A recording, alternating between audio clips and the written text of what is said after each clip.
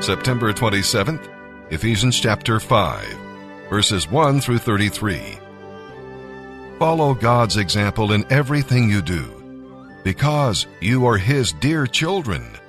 Live a life filled with love for others, following the example of Christ, who loved you and gave Himself as a sacrifice to take away your sins.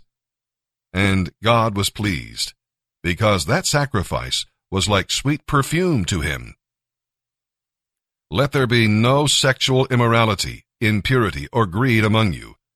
Such sins have no place among God's people. Obscene stories, foolish talk, and coarse jokes, these are not for you. Instead, let there be thankfulness to God. You can be sure that no immoral, impure, or greedy person will inherit the kingdom of Christ and of God. For a greedy person is really an idolater who worships the things of this world. Don't be fooled by those who try to excuse these sins, for the terrible anger of God comes upon all those who disobey Him. Don't participate in the things these people do. For though your hearts were once full of darkness, now you are full of light from the Lord, and your behavior should show it. For this light within you produces only what is good and right and true. Try to find out what is pleasing to the Lord. Take no part in the worthless deeds of evil and darkness. Instead, rebuke and expose them. It is shameful even to talk about the things that ungodly people do in secret. But when the light shines on them, it becomes clear how evil these things are. And where your light shines, it will expose their evil deeds. This is why it is said, "Awake, O sleeper, rise up from the dead, and Christ will give you light." So be careful how you live, not as fools, but as those who are wise. Make the most of every opportunity for doing good in these evil days. Don't act thoughtlessly, but try to understand what the Lord wants you to do. Don't be drunk with wine, because that will ruin your life. Instead, let the Holy Spirit fill and control you. Then you will sing psalms and hymns and spiritual songs among yourselves, making music to the Lord in your hearts.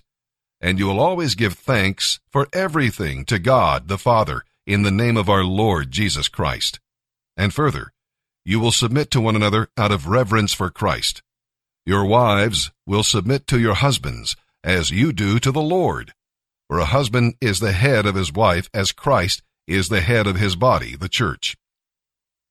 He gave his life to be her Savior. As the church submits to Christ, so you wives must submit to your husbands in everything. And you husbands must love your wives with the same love Christ showed the church.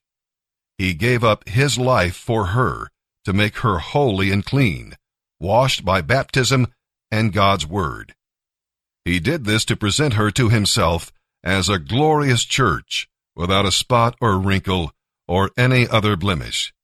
Instead, she will be holy and without fault. In the same way, husbands ought to love their wives as they love their own bodies. For a man is actually loving himself when he loves his wife. No one hates his own body, but lovingly cares for it, just as Christ cares for his body, which is the church, and we are his body. As the scriptures say, a man leaves his father and mother and is joined to his wife, and the two are united into one. This is a great mystery, but it is an illustration of the way Christ and the church are one. So again I say, each man must love his wife as he loves himself, and the wife must respect her husband. Hey, good morning, guys. This is Nelson. Get ready to launch out of here. I just want to share a little bit of my testimony with you and my walk. I'm 36 years old. I come from the Columbus Circleville area. I grew up in a broken home. My dad was in and out of my life. My mom had cancer. I had a brother that passed away with leukemia. And so from a very early age, I suffered some traumas and didn't really realize it. And So a little later on, we moved to Asheville, and I grew up in a trailer park, and there was a lot of people, a lot of different dynamics and family settings, and I began a life of being a people pleaser, and I had my first kid when I was 19. So at that point, I was already drinking and smoking. I had no kind of discipline. I had to try to learn how to be a man, and what I thought was a man from the people that was around me, and they weren't very good examples. So later on, that progressed into having 3 kids, my own place, and a 13-year addiction to Tramadol, Suboxones, and after that, anything I could take to keep from having withdrawals. And then somebody introduced me to heroin. I began using heroin, but when I found meth, that ended up being the end right there. I lost an 18-year relationship, 3 kids, 1 on the way, my home. I hit a semi-truck head on. My dad and I had gotten in a fight, drinking and using. I got flipped over 4 times in an S10 and ended up in and out of jail and stuff. I lucked out. I didn't die there. And shortly after that, I was placed into custody and taken to jail. Instrument charges, drug possession, and about 4 months in on a 6-month sentence,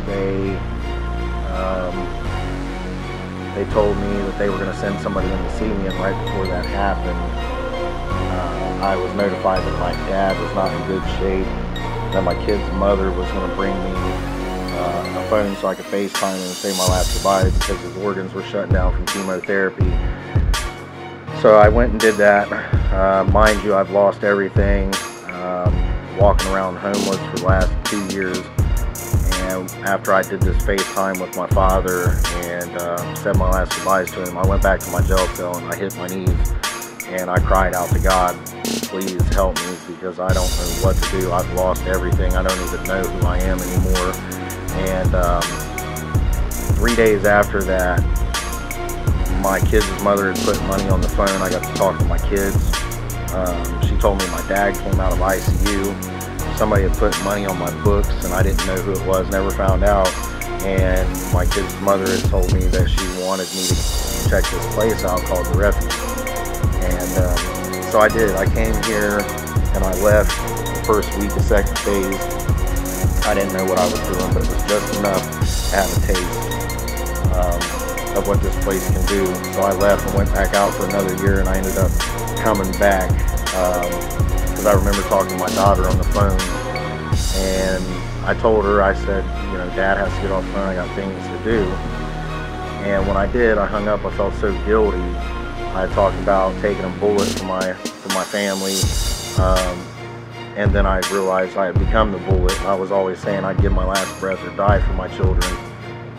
The question really was I willing to live for them? And that became very prevalent to me at that point in time, that the love of my children and the people around me that cared enough for me made me in turn want to love myself. So I came back here again, and I got into third phase, and once again I left in third phase with a woman because I was still putting the creation above the creator, and I didn't want to submit and just receive love. And that was the beginning of the last time I would go out. I come back after that, and my walk has been blessed this time with a lot of good people around me. I had overdosed that last time as well, and when I was coming to in the ambulance, they were doing chest compressions and sternum rubs, and I could feel the guy smacking me in the face. And they're like, you gotta stay with us, buddy, stay with us. I got my eyes open for a second, then they closed, and I got scared, and I was like, man, I ain't gonna see my kids or my family anymore. And when they got my eyes open again, I was like, God, please don't let go. And it was in that moment that I knew God was saying, what's it gonna be, life or death, light or darkness? He up to here. So when I finally got out of the hospital from that overdose, Pastor Mike had reached out to me, and he was like, "Hey Nelson, I was just on my knee in prayer, and the Lord put you on my heart. You know, you got to come back, right?" I was like, "I don't want to, man." He was like, "I know, but you have to." And I was like, "I know." 4 days after that, I come back, and today is my last day. By the time you guys hear this, I'll be rolled out. And the first two principles I can't stress enough. That's what made it. That's what's made my walk. And the commitment to God and the relationship with people around me has taught me about myself and learned me about others. And you have to be present in the now. You can't look at the past and let that hold you down.